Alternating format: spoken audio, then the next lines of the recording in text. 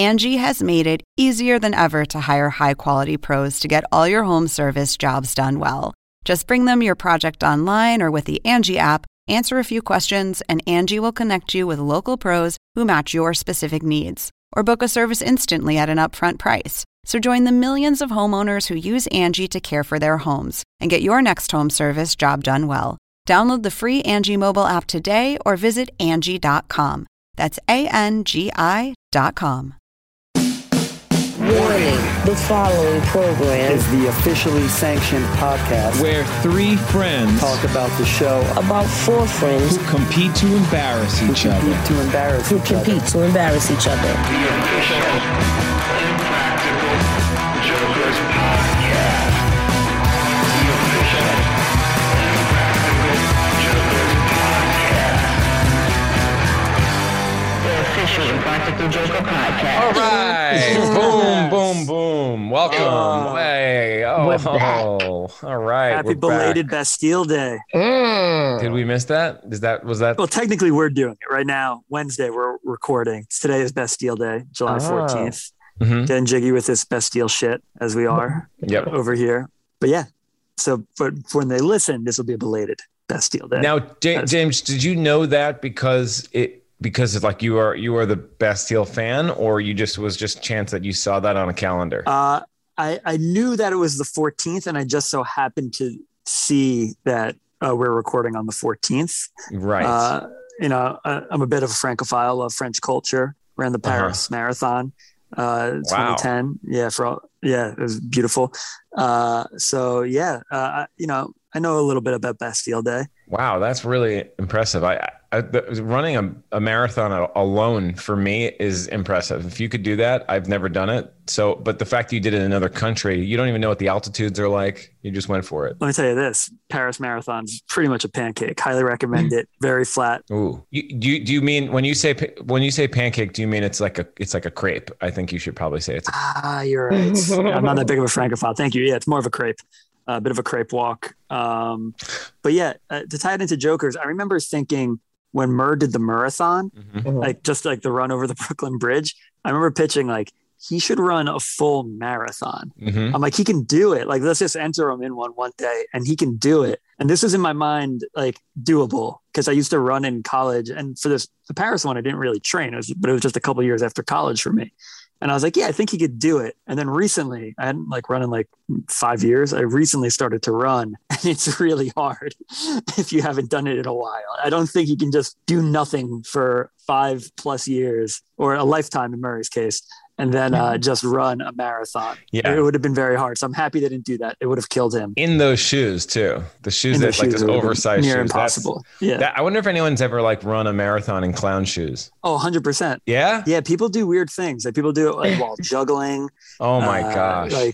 In all sorts of weird costumes. Like you'll see a Darth Vader run a marathon every now and then. That's cool. That's pretty fun. Yeah. Wow. Yeah. You got to spice it up. If you've won a few marathons and there's no way you're winning the marathon, it's you better have fun. I like how in this scenario, it's someone that's won a few already. And they're like, you know what? Let me spice it up. Let me win one in a Darth suit this time. Agreed. And really just showboating. Yeah. And maybe kind of high step on the way in, kind of like an imperial march. I mean, think about Babe Ruth, right? He hit so many home runs. He started pointing to where he wanted the home run to go. Yeah. No one ever talks about the times that he didn't get a home run and pointed. Babe Ruth would probably point sometimes and then not get a home run, and everyone was like, all right, babe, it's okay. Yeah, exactly. It's embarrassing. He's just I was pointing at my mom was I was saying hi to my mom, although I think famously an orphan, so yeah. But hey, we're waking up over here on Bastille Day. Ruth, babe. I'm saying that's Babe Ruth's mom's name. I'm hoping. All right, well, welcome to the official Impractical Jokers podcast. Wow, we're really we're going for it today. This is we didn't really start until a couple of minutes into the podcast, but that's what you get, folks. How are you guys feeling? Shay, how you doing? I'm waking up. It's a little early for me not to be on set. Right, that's true. Yes. So and we wrapped at you wrapped a little bit earlier, but we wrapped at 1 a.m. So by the time I got home and had to look for parking because I'm in the city, it's maybe 2:30, 3 o'clock for me. Whoa. But I love you guys and I'm here. We love you. Let's do it. Yeah. New York City parking could be its own punishment. Man. Yeah. But this episode, man, it's a weird one, right? I like it a lot. Let's just talk about it overall. Sure. We get like a crazy first turn. I love this first challenge, getting the Japanese investors coming in and all that. But then we go into the second turn, we just get Murr. I know. That's the second challenge is just a Murr challenge. Then into the Murr punt. And a Murr punt. So it's almost like in some ways, it's almost like he has two punishments in this episode.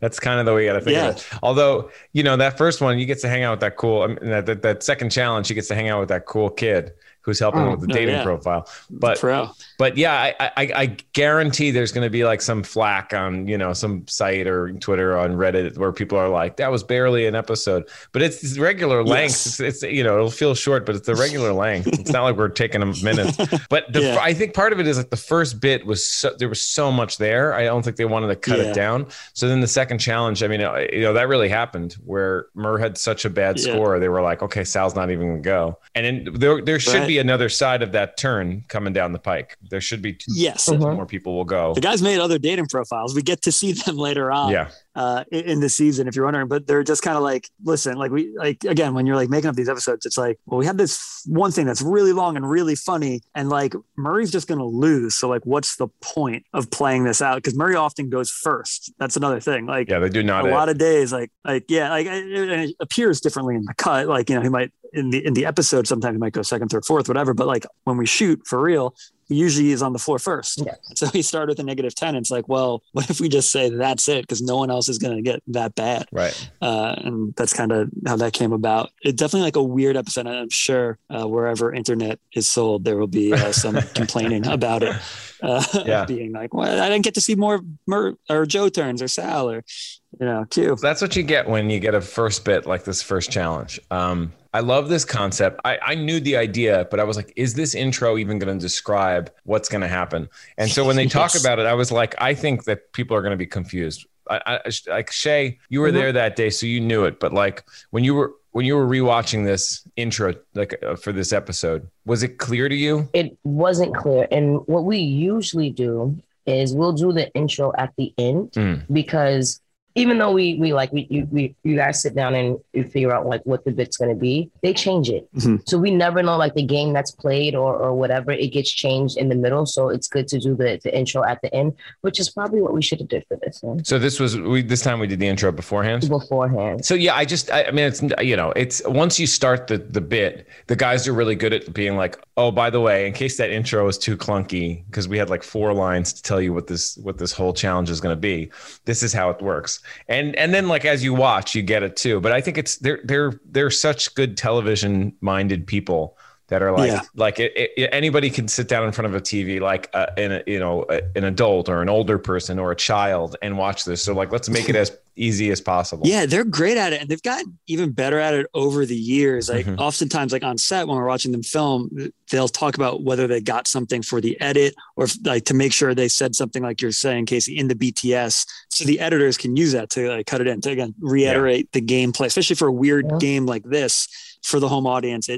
It's impressive when they do it. It actually, I guess, anecdote. It reminds me. I went to a taping of Fuller House when that show came back. Remember when Full House came back and they did Fuller House? And I got to go to a taping because one of my buddies wrote for the show, and I got to watch those actors do like a sitcom. I've never seen a sitcom get filmed before, and they're just so well trained and they're so used to doing their job and their craft. Like just to be able to reset and like the director will come out and just be like, all right, actually hit this mark, like jump over here to like say it again and just say like, do it like quicker, like switch this to that hand. And like, they're just really fast at like being able to do things. I don't know. It's like kind of what you're saying, kids. They're just pros. And like, it's fun to watch pros work and like just take in like a bunch of direction and like spit it out without even like a second notice. Cause it's like when they're filming that show, like they were just like, all right, 1-2 takes, we're done, moving on to the next thing. And like for us, it's like, obviously it's like, we don't really get other takes. In BTS, we kind of get more time. But Right. Yeah, it's just like really great to watch the guys like work and churn out that stuff to make it easily digestible for the fans at home. Yeah, they're savvy with that stuff. Yeah. Like Shay, you work on a lot of different types of shows, and you have more on-set experience than James and I combined. In terms of like them versus other talent, like what are some differences? Well, with them, a lot of other talent are just talent, if that makes sense. Yeah. Yeah, go on. They're more involved in the show because this is their baby. Yeah. You know what I mean? So they're more involved. Gatto, I think, he's a genius when it comes to filming and editing, and his mind is just always going. So as we're filming the show, he's already thinking about edits and how it should be cut together. And so when you were saying how they just come out and put it together in the edits and all that, Gatto, we used to have a scripty. We don't have a scripty anymore because of COVID. We can't have with so many people on set. So we don't have a scripty anymore, but the scripty would just pretty much take down the notes that Gatto or James or Sal, or I'm sorry, Prince Herb would, Good catch. they would, whatever they would say, she would write it down, and then Gatto would go back in the edits and kind of, do his thing. But they're all very, very smart when it comes to film. They know what, I think Prince Herb is one of the funniest persons in the world, like people in the world.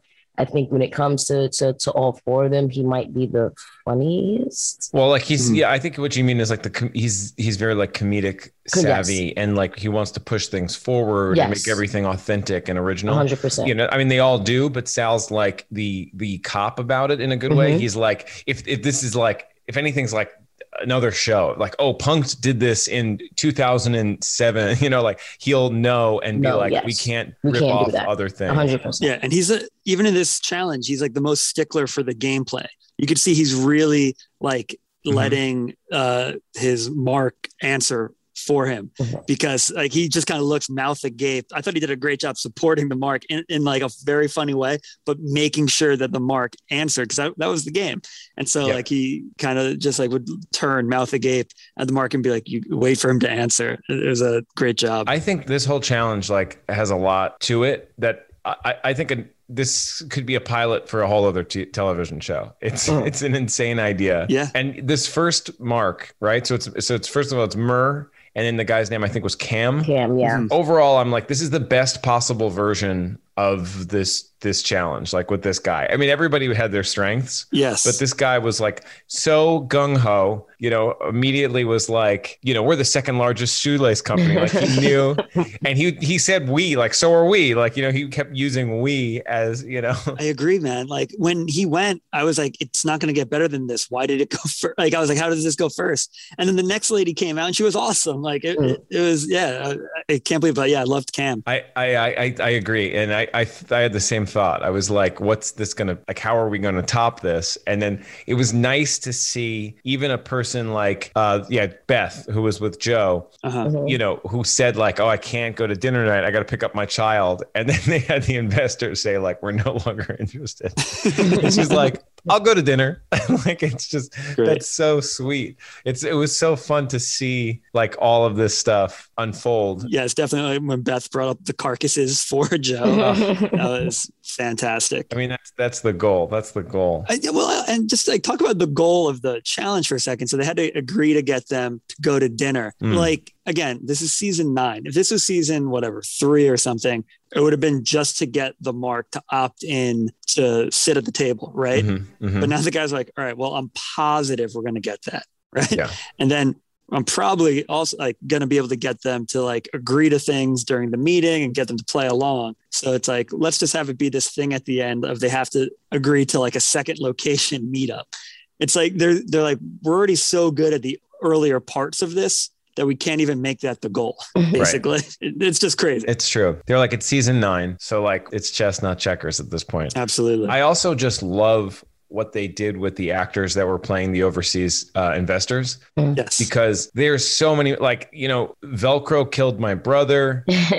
Like, I loved when Gatto was like, he just said angry sidebar, and they're all just kind of like, kind of squabbling and like hitting the desk. Right. The actors are great. They were perfect. They nailed it. Derek Jeter, like those things were like so fun to like have, because, at one point if it wasn't for COVID, we kind of wanted to have different investors for every turn. turn. There was a pitch where we would have German investors, right, and we would have like, you know, Italian, like whatever it was, each, just like there was a new company each time, right, we would have different investors. But ultimately we could only get like, you know, 3 actors, and, you know, just because of COVID rules and stuff. And I mean, I'm pretty happy with how that came out. Oh, absolutely. Yeah. And there's also, I mean, we prepared a lot for this bit in terms of things that even never got used, because they ended up all being the CEO of the company.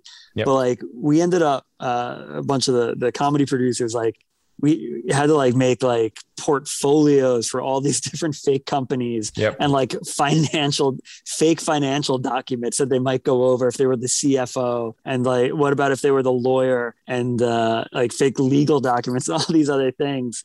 And then it's just funny, day of, like, actually I think we're all going to be the CEOs, and we're like, great. Yep. No problem.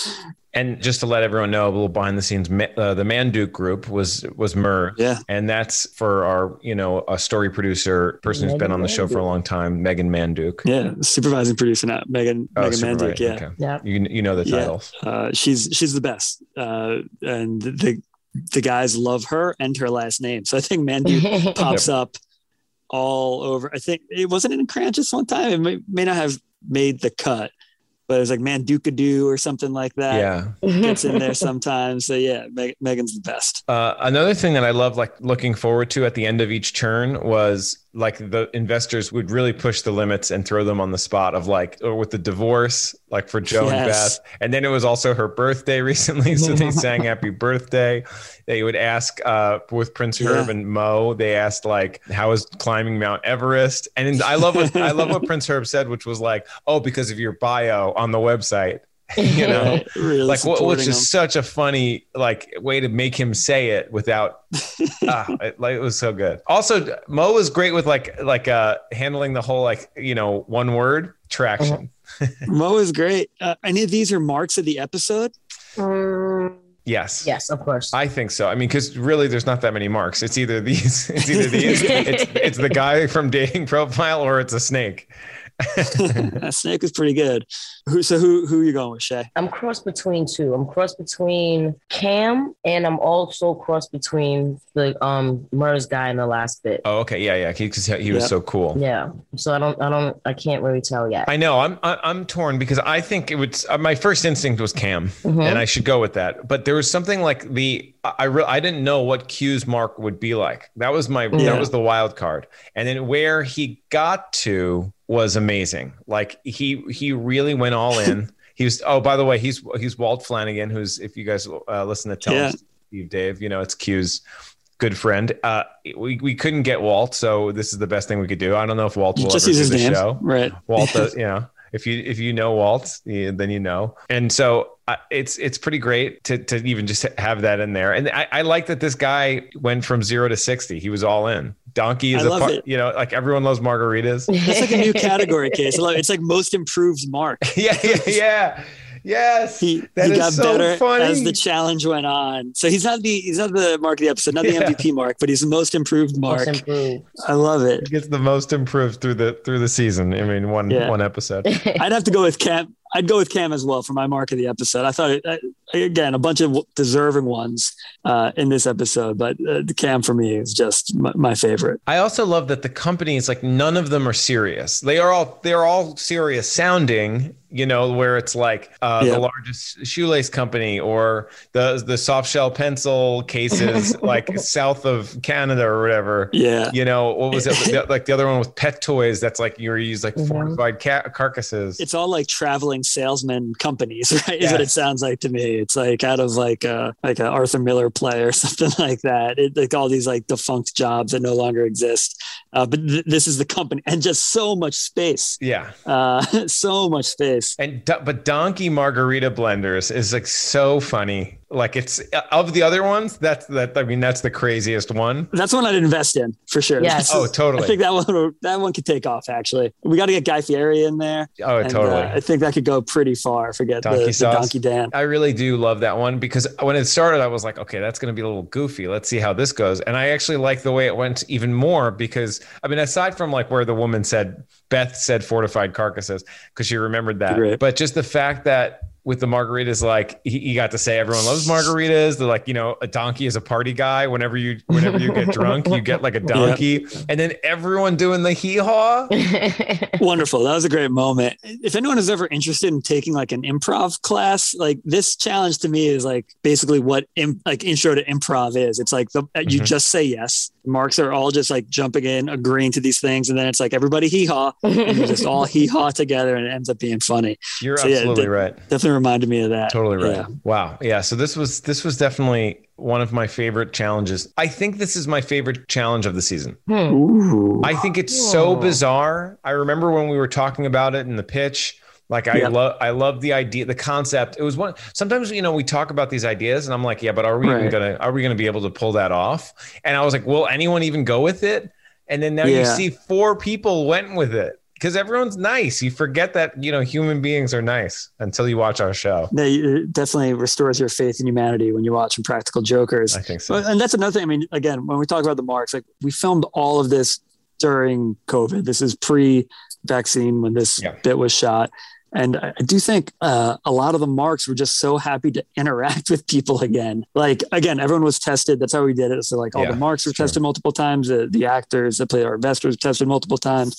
Once everyone got the all clear, showed up on set and we did the thing. But I think people are just like, yes, I'm in. I will do anything. I've been in my house the entire time. And that's why I think we get so many good marks this season. All right, let's talk dating profile. We've done this we've done this challenge a couple times. I always like it. I think one of the first times we did it was at a coffee shop and Maria Menounos showed up. Like she was like supposed to interview the guys. And I think she did a turn. We had a little extra time. Yep. And wait, did that air on the regular show? I think it did. Did it go into the episode or I didn't know if it was like a special thing, like it went into a special episode, I think. Oh, wow. I'm sorry. I'm talking. I don't even know. I'm just like talking out my butt. I'm like, guys, you didn't know this. And it was like fully on an episode. We filmed so much, guys. I'm sorry. But it was a while ago. Yeah. And the same website name, I'll say. We use LoveQuest again. We always use LoveQuest. And I think we have the domain name for that. It was like a thing we had to make sure we had. For sure. We'd be sued if we didn't. And James S. Murray, a married man, first time doing dating profiles, married man, wearing his ring out onto the floor. Surefire way to lose, even though he took it off and he lost by a lot. That's true. You should have left it on. Yeah, this is just such a fun bit. I love it. But I also love, again, like, because it's during COVID, we had to figure out he can't sit right next to this guy. So just like dumb little things like, all right, how do we get him to show the computer? Because he used to like sidle right up next to people. So then you see Murray, I think you should get an Emmy for this. His acting here is going like, they Apple TV. I can just stream. Great. I love it. Throws it up onto the screen. So you get to check out James Murray's acting chops right there, which I think Emmy Award. They just came out. Did he get nominated? He did. He did for this bit, for literally that line. He best line in a hidden camera show. We won an award. MTV. Wait. Oh, that's right. Over the break, we won an award. How about that? First award ever. We sure did. The MTV Unscripted TV and Film Unscripted Best Game Show. Yeah, something like that. Yeah, I didn't watch it. It's fun. I'm so sad I watched their acceptance speech, which I thought was really nice. I think they always handle themselves so well in those moments. But I think it's great. I'm pumped to I'll take it. I mean, I'm not going to get it, but I'll take it. I'm sorry. I say this all the time. We beat out Wild 'N Out. Yeah. Yes, you do say it all the time. All the time. We have to edit it out of the podcast constantly. You keep yelling, "We beat Wild 'N Out. We beat Wild 'N Out." Did you work on Wild 'N Out? Have you worked on Wild 'N Out? I have not, but I work with a lot of people who have. A lot of our crew. When we're not shooting them somewhere. Right. Case, you're on the show, right? No, I was on Joking Off, which was the sister show for a little bit on MTV. That was pretty funny. That was wild because everybody was like, "Yeah, we're trying to be like Wild 'N Out."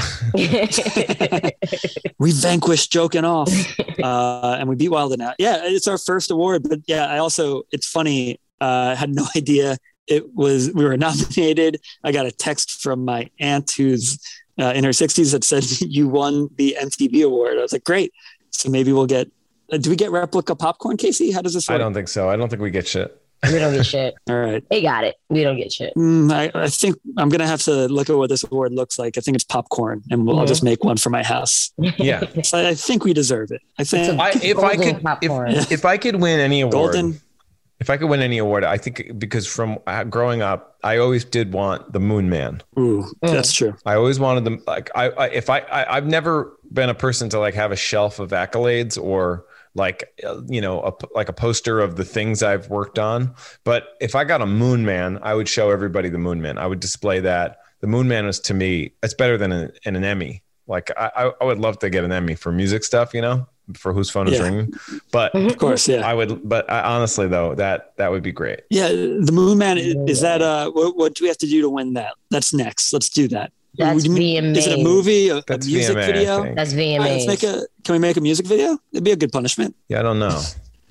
What is the golden popcorn? That's golden popcorn is movies. It's the MTV movies movie awards. Movie this is the that first makes year. Sense. The first year they did the unscripted TV or whatever. So it's still the popcorn. Oh, so we're the inaugural winner. Yes, it's still the popcorn. So we'll always be the first. This will live on forever. 100%. Yeah, the Moon. We the be Moon wilding Man. out. Yeah, I know.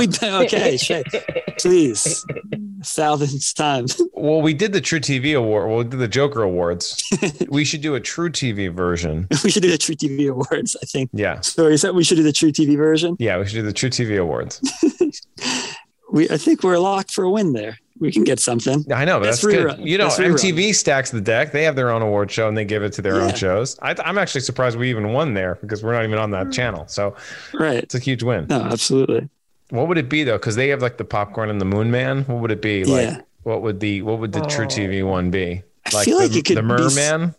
Yeah, I think it could be of a Joker's visage. Maybe I like the Merman. I like our thumbs up. Like yeah, that's what we did for the Emmers, right? Yeah. Maybe we just leave it at that. That works. It's positive. Yeah. We could also do it where the True TV, since we're gonna spit some truth. It's a thumbs down, and it's like last place gets the award. So whoever's the worst in every category. Ooh, like the Razzies. We just steal the idea of the Razzies. Perfect. I like it. And if we can steal Slimed somehow, if we can slime people like Nickelodeon Awards, I feel like that'd be a real coup for us. Yeah, I wonder how much slime even Nickelodeon's doing anymore. So I feel like we could really take that IP. Oh, perfect. This is great. I'll buy that IP. All right, we'll pitch it up the ladder. Yeah. So back to dating profile. I think Q, like after this bit, Q definitely talked to this guy and was like, "Hey, we should hang out." Like he was kind of like, "This is gonna be my new bro." Yeah, I definitely felt a kinship between them. Like I think maybe, either best friends or like Q will mentor him to becoming like him. I could see that guy wearing a driver's cap someday and owning 3 cats and living alone. That's right. It's a high compliment. Yeah, it's funny. I love when the guys are in the back and they're like, Q kept being like, "This guy's so cool." It's like so funny. It just happens sometimes where there's like Prince Herb will be like, "Oh, this woman's got a great personality." Like I love how they just always vibe. Like they just pick up a vibe from someone. Well, yeah, this kid, I would say Kanye West would agree with me. The swagger of a college kid, I would say. Or is that T.I.? Sorry. That's T.I. on the... Never fact check me. And the swagger of a college kid.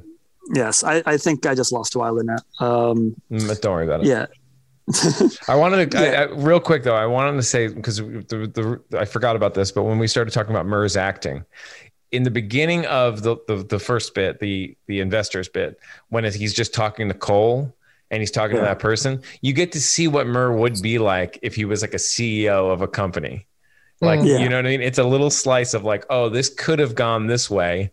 Like, if he didn't get into TV, he definitely would have been like worked his way up at like a soft drink company or like something and be like in charge. And you get to see a snippet of what that would be like. And I love it. I love when Murr has to be another role because no matter what, even if he's like working behind the counter, he's like the most important person who's ever worked a cashier. Well, you know what you said reminded me of, because I totally agree with you. When you said he could have worked his way up at a soda company, was he worked for a soda company one summer, but the way he brought it up to me was, that one year I did selling Coke. And It was literally, he was selling Coca-Cola from his dorm room because the vending machine didn't have Coca-Cola. And I think he had an internship with Coca-Cola, and they like sent him Coke, and then he would just get it and then sell it to people. That's crazy. So yeah, he's always been a bit of an entrepreneur. I can't believe that. That is next level. I never knew that. Yeah, it's James S. Murray, the schemer, and the lover, trying to win out here on his dating profile. Again, this kid quickly became the alpha in the room. He's very calm, cool, collected. I'm surprised though, because he kept being like, okay, that's good. Like he kept each answer, he kept kind of being positive, but then at the end, he was just like, I'm going to be really honest with you. I would think that. Yes. What did he say? Like he was like, I would think that you're like a psycho killer or something like that. You're a psychopath. The psychopath. Yeah. So that was that's 0 to 100 in the other way. That's that mark was like really nice. And then at the end, he was like, look, this is bad. You get like negative 10 out of 10. Might be the lowest score of all time. But you need friends like that. Just brutal honesty. And that's why Q wants to hang out with him. That's why Q wants to hang out, because he tells Murr how it is. Absolutely. All right, that's great. And then we get into another Murr moment, and Murr loses the episode. So many things happening at once in a good way. Like we really played up the Indiana Jones thing. The original name of this was Snake Charmer. I see what we did there. Snake Charmer. And that was the impetus of the whole idea, was like, I think it was probably, orchestrated backwards from the pun of Snake Charmer. And then, the guys get their hands on it, and it becomes, that thing I remember talking to Joe about the flute, and we wanted to do something with it for so long. Joe plants those seeds, and then when they grow, they become a pretty fun punishment. And then on Dinner Party, he had done like a whole trailer for, Indiana Murr or Murrianda Jones, whichever way we wanted to take it. And Sure. I think at one point Gatto says Murriander. He's like Murriander Jones. Like he adds like an R. It's like holding on for dear life to track. The hat, the whole thing, like, cause he had that hat and they started riffing on him. And then that just turns into Murr, filming his own Indiana Jones thing. And then that comes back to bite him. Snake bite him in the ass. Oh man. Yeah. Well said. I love it. Yeah. It's like you said, so much at once. Shout out to our art department on this. I mean, Will Thaxton, Lucy Goldberg, Emily Stryker Epstein, they did a phenomenal job just making this warehouse where we filmed it look so cool. Like I love like the torch lit hallway. Also a fun editing job there when he picks up the flute or the hat. He picks up the hat and then he turns into Indiana Jones with this cool guy jacket. Yeah, I think that was all Marina. Marina had that idea from Marina Catala, like our co-EP showrunner or EP showrunner. I'm not good with titles, guys. I don't see titles. And she was like, I want to do this shot. I want it to do this thing. And so we made sure that she got what she wanted. Like if that's the thing with this show, if somebody has an artistic vision, the guys are like, okay, let's shoot it. Let's see if it works. And it did.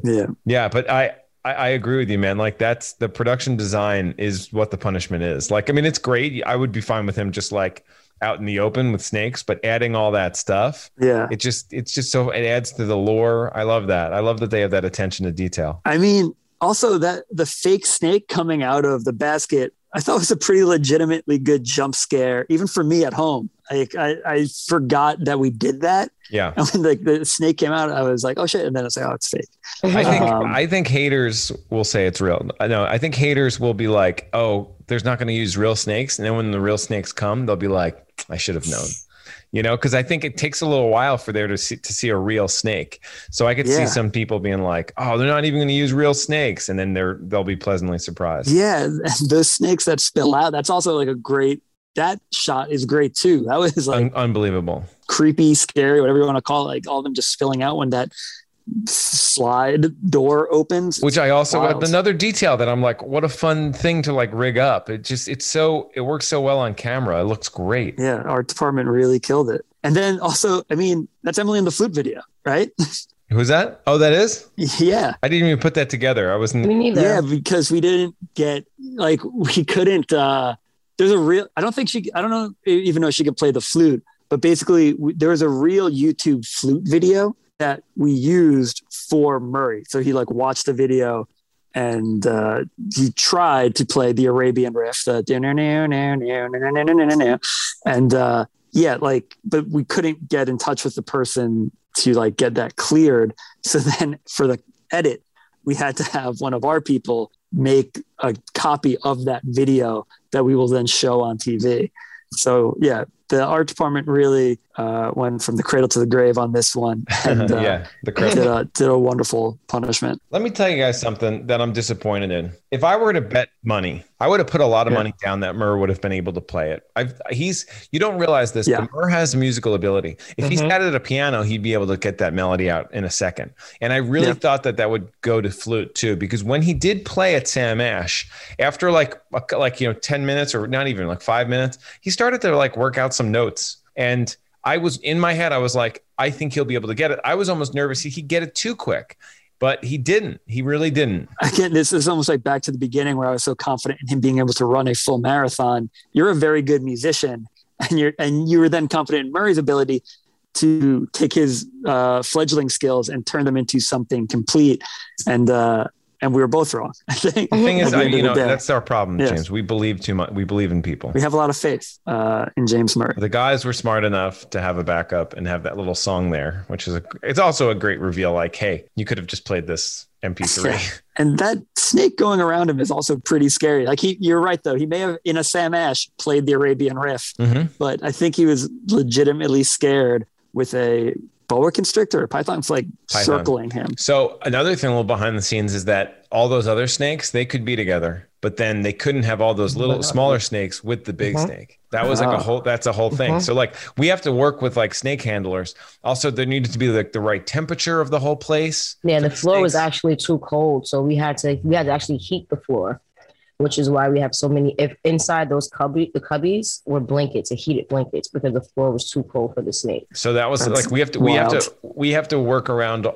Like, you think talent is tough. These snakes really have a lot of demands. They're real divas snakes. 200 of them, big time.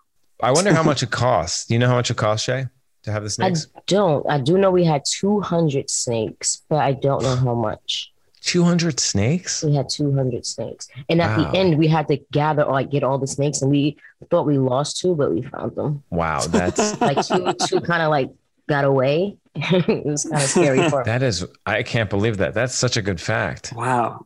Well, good thing we found them. They were probably just that crafty. Kara was like, my snakes. They were probably just getting some snake snacks. Yeah, heading up the crafty station. They're so small, so you can't. They're really, really small. The baby ones that we had, the first ones that came out, they're a mixture of sizes. So a lot of them were really small, so it was hard to find them, and then they kind of like blend in with the wood, and it was crazy. Wait, didn't we have a snake handler? It sounds like 2. You were in charge of finding them. We had to. The whole crew kind of jumped in. We were all like looking for at least 2 snakes. Now, wild. In terms of punishments, how would you 2 feel doing this? I'm not a snake person. Can you do, like, for a bunch of reasons, like for the snakes, but for the flute stuff? Off the bat, would love to be Indiana Jones. Great. Big fan of that. So that's like 10 of 10. Like music, would like to try to play the flute, but then when you bring the snakes on board, I'd hate it. I'd really not like to be surrounded. I don't like snakes. Again, as a runner, used to run a lot in the woods. Every now and then you would cross a snake on your path, and it would always scare the shit out of me, especially like when we're in different parts of the country. In the South, I'd be like terrified of like cottonmouths. Yeah. I don't know why. I've never seen one, but I was positive one would come out and bite me when I was like down the swamp. So like, I definitely have a fear of snakes. This would be a real punishment for me. I would not want to do it at all. Shay? We actually just worked with another snake, and I held the snake. It was a big snake. That's right. But I don't think I could be alone. Like we had the handler was right there, and like kind of. I don't think I could be alone, so it would be a punishment for me because I'm a punk. Because it was like choking you too, right? Yeah, it started to like it was. I know. What? Yeah. It went around, and Stella too. It went around our production manager, like Stella, wrapped around our bodies and stuff. No, I'm good. It just wraps around your neck and like it wants to kill you. Inherently, I mean, that's our fall from grace as humanity, right?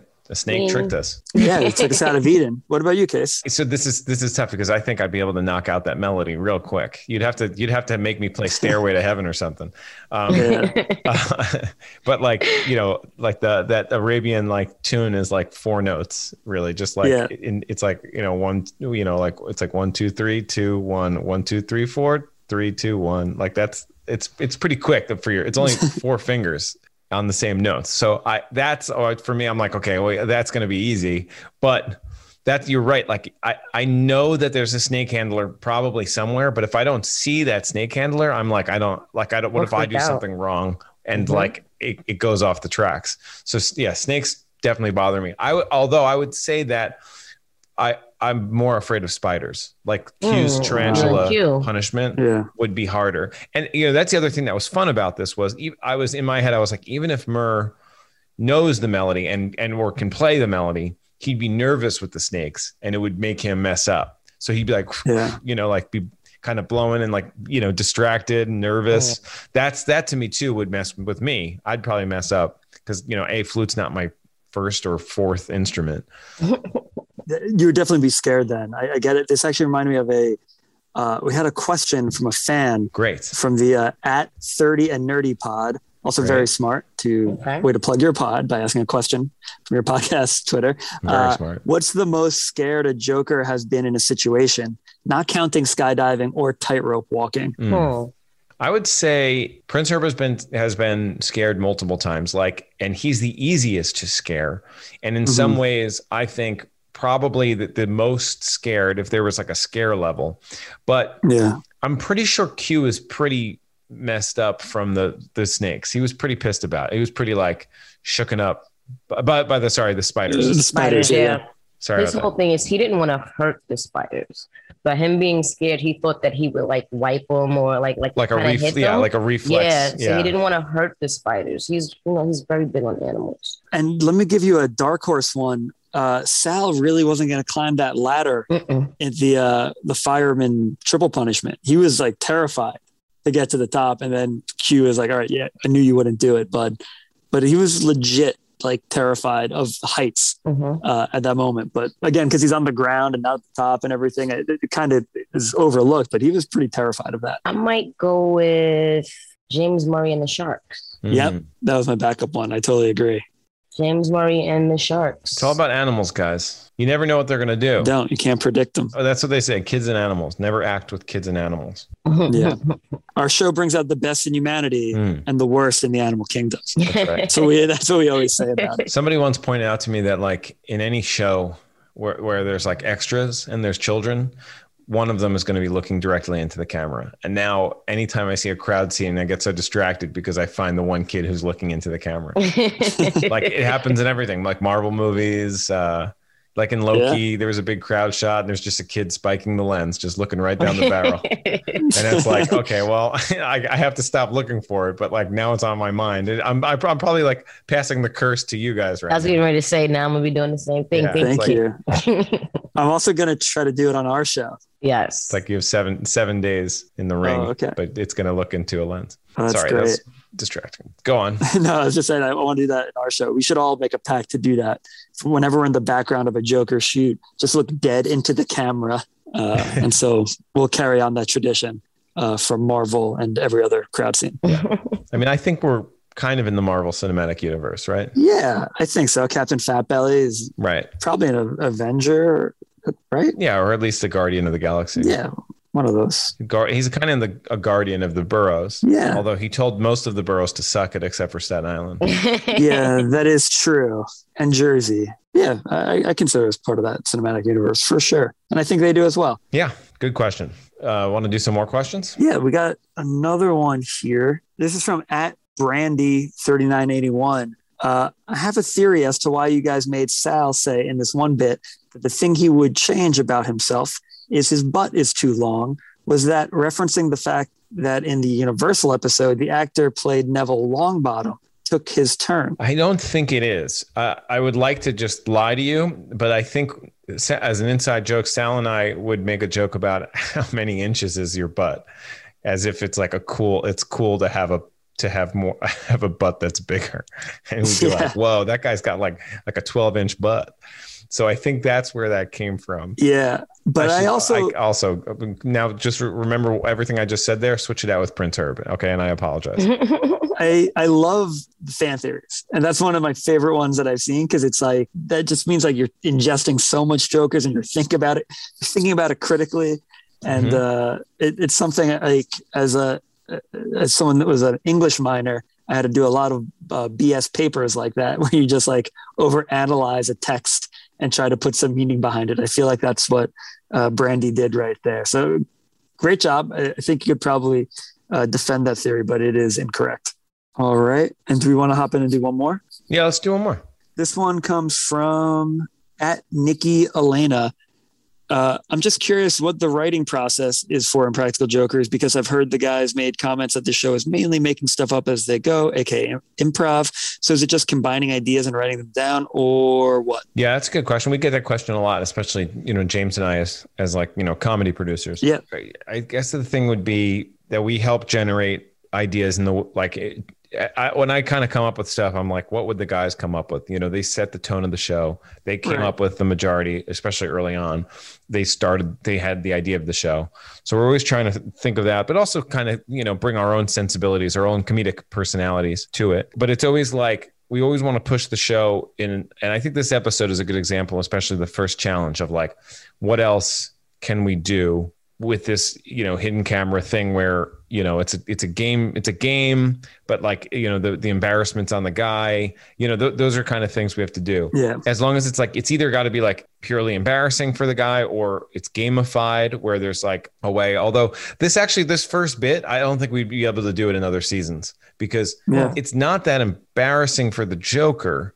It's really just like the luck of the draw with the mark, but then you need to use your own personality and skill to keep them in. Like when Prince Herb is like, when he says stuff like, what's a good word? And he says traction. He's like, traction is going to be that's our whole mentality. It's like keeping him confident. And there's that other thing of like, because on the website, it said that you climbed Mount Everest. He's helping that along. So there's like those personalities you have to put into it. But for the most part, that whole challenge, the way you got to think about it is like, that's the guys flexing their comedic tone, their voice. Like what they find funny is that entire challenge to put somebody on the spot. And it's almost more pranky than other stuff we've done in the past, to be honest with you. But it's not like, haha, we got you. It's just like, let's see how willing this person is to go along with this bit, this charade. Yeah, I totally agree. And the way I look at that too is it's one of the weirder ones. And that's why I like pairing a weirder challenge with something that's more up the middle, like dating profile, where it's like, this is like, I would almost say like a rinse and repeat bit, where it's like, we can do dating profile once a season if we want to. We don't, but this is like the third or fourth time we've done it. That's like the show. I have a dating profile, but I didn't write it. The other guys wrote it. Right. And so sometimes, and we'll help the guys like pitch ideas like, hey, what do you think about this? Or like, and like different like little slugs they could say, like the bergamot rose and the nape of your neck. Like maybe, you might pitch that to one of the guys and be like, hey, it'd be embarrassing to send this out to Murray. So you do stuff like that as well. But like what Casey's saying is like, it's a lot of coming up with ideas for segments, whether that segment's a challenge or a punishment. That is the majority of the gig, is like just coming up with big ideas and giving the guys, again, like the lanes that they've created and just giving them the space to go out and improvise after that. So it's okay, great. What if you guys were like working at an eyeglass store and we just worked with one mark the entire time and you went from here to there, to there, to there, to there. It's like that. Yeah. It would be like an idea you can pitch, even though I think Gatto may have come up with that idea. I'm not positive who did at this point, but that's my guess. Do you know, Casey, who came up with one mark gauntlet, as we call it? No, I think it was probably just like on set. Yeah. Just like, or something where someone was like, oh, we could do this into this thing. And then they were like, well, we can keep doing it, this into this, into this. They always kind of wanted to do that. A good way to think of the show in terms of coming up with ideas or like why that happened early on in the show, we figured out like, okay, we have to film a lot of these challenges, like, multiple days a week. So it's a lot of work just for 4 guys. Yeah. So they were like, we need like to hire people to help us. And then that way we could oversee. So it's like, let's say we get like 50 ideas from like the comedy producers. We get to look at them, pick our favorites. That inspires this for me. I could turn this into this, keep this a secret from Murr. You know, like there's, that's the thing. It's like, what do you call it? Like when you export, or like how, like, you know, a phone call bank, they're like, we'll get some people in another country to do all the, outsourcing. That's it, baby. They're outsourcing to us, and we are another country for the guys. And it's like anything else. Like I remember when I was a kid, just thinking like David Letterman wrote his top 10 list every night. You know, like I'm like, yes, every day he wrote his top 10 list and he would go out and show the people in his audience and then wake up and do it again the next day. Sometimes this thing happens where like Prince Herb will be like, oh, for this bit, it needs to be something like this. And then he'll give us like 15 examples and we'll be like, okay, we'll just use those. We'll just use those examples he gave us. He did the work. So that's good. Absolutely. And, yeah. So thanks, Nikki Elena, for the question. Good question. Good questions all around. We love the questions. Hashtag Jokers Podcast. What did I just say? Jokers Podcast. Yeah. It'll be a new Q's Brew, the podcast. Have you guys been watching I Think You Should Leave? Just started it last night. Did you see the casket one? No. Okay. Never mind.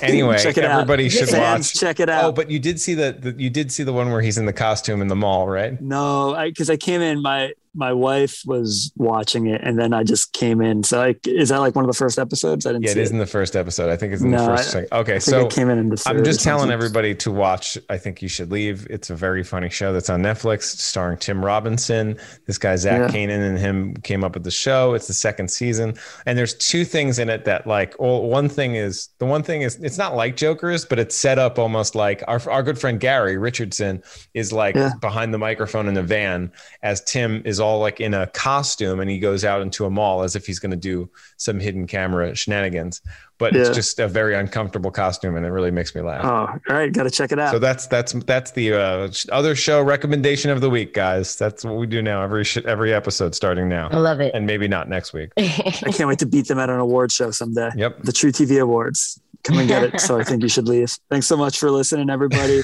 I'm James McCarthy. I'm Casey Jost. I'm Shay. What's my last name? Do you say your first name? I mean, you're Shavon DeBerry. I mean, it is Shay. It's Shavon DeBerry. You got me saying my last name wrong. It's Shavon DeBerry, but nobody. It's Shay. I'm Shay. All right, I love you guys. Love you. Bye, Shavon DeBerry. I love you guys. Au revoir. Peace out. The Official Impractical Joker Podcast.